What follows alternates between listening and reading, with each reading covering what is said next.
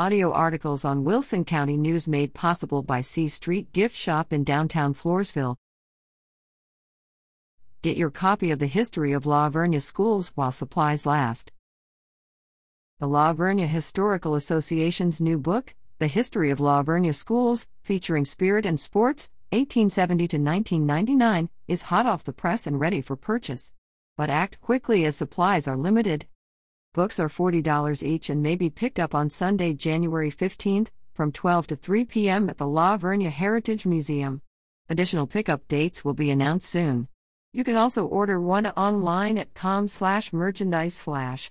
Shipping costs and a processing fee will apply. Encased in a soft cover, The History of La Vernia Schools is completely indexed with more than 1,000 names and is full color.